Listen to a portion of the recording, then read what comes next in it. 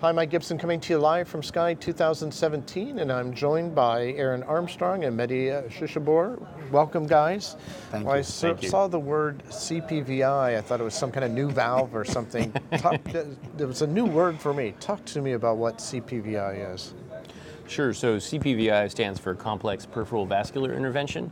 And the focus of CPVI, which we did as a 4-hour session this morning, is on advanced techniques in endovascular therapy and treatment of patients with peripheral vascular disease, both understanding the techniques, but also the disease state and the optimal therapies for these patients.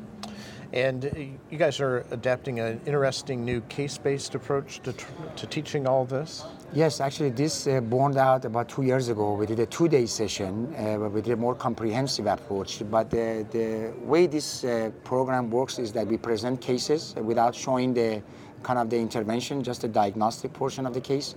And then the group breaks into smaller groups where there's discussion. Actually, the members in the audience participate in that. And then once that is over, one of the members of the audience presents the collective nature of the discussion within those smaller groups.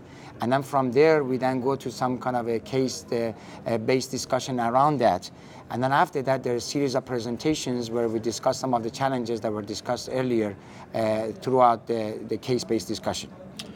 That must be interesting. You know, if you get 5 PVI guys in a group, you'll probably get 10 opinions on what to do. So it'd be fascinating to see how they came up with the strategy. Absolutely. What are some of the hot topics these days in PVI? How about drug-coated balloons? Are they really penetrating practice now in your sphere?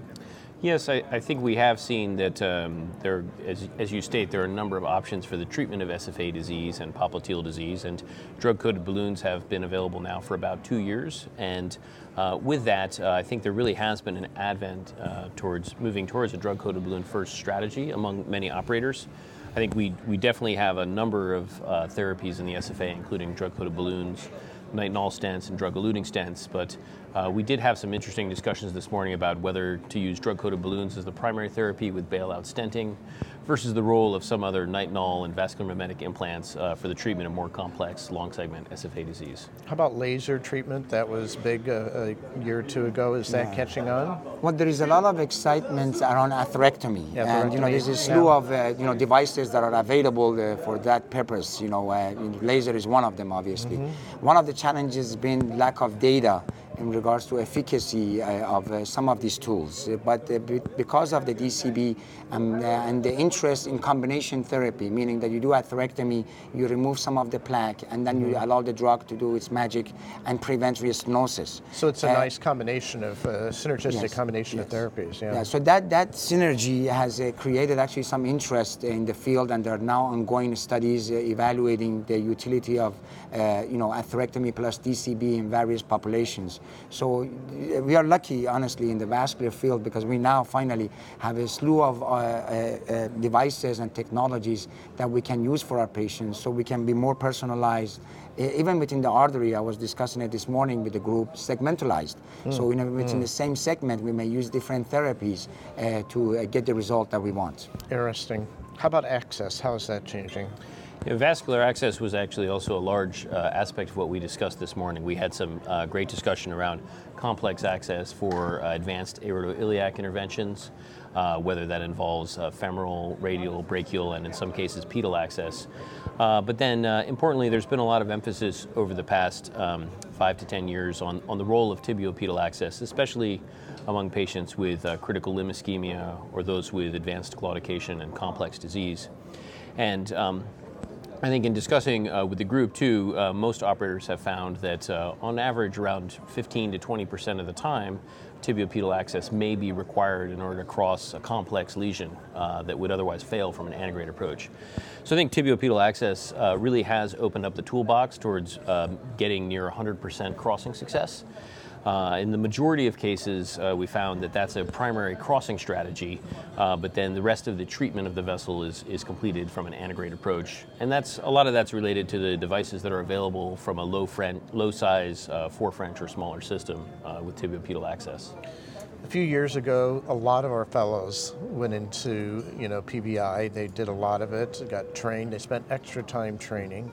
Are as many young people going into that now, or with all the structural heart stuff, is that the new toy and the new hot thing, or as many people going in to do peripheral interventions? Well, I think that there's definitely a movement of interventional cardiologists learning the disease because especially with CLI, it's not just being able to cross the lesion and treating it, it's also understanding wound care and how you manage this patient, how do you make the diagnosis, building a multidisciplinary team, working with podiatrists, vascular surgeons, and other specialties. So I hope that it is true that we have young interventionalists that are interested in this field, because as cardiologists we have it branched out. We don't, classically, we did aortoiliac and SFA, and we stayed away from more complex CLI or aortic aneurysmal disease.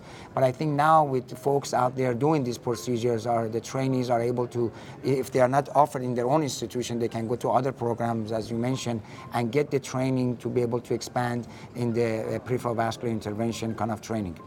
Finally, are people playing well in the sandbox? Surgeons, interventional cardiologists, interventional radiologists? Is everyone getting along in the periphery? Well, I'll answer that contentious question. Yes. I think wherever you practice, I think there's a important value of a multidisciplinary approach, because the reality is that if you're committed to treating patients with advanced vascular disease, there will always be patients who would benefit most from either an endo-first strategy, a hybrid strategy, or a surgical-first strategy.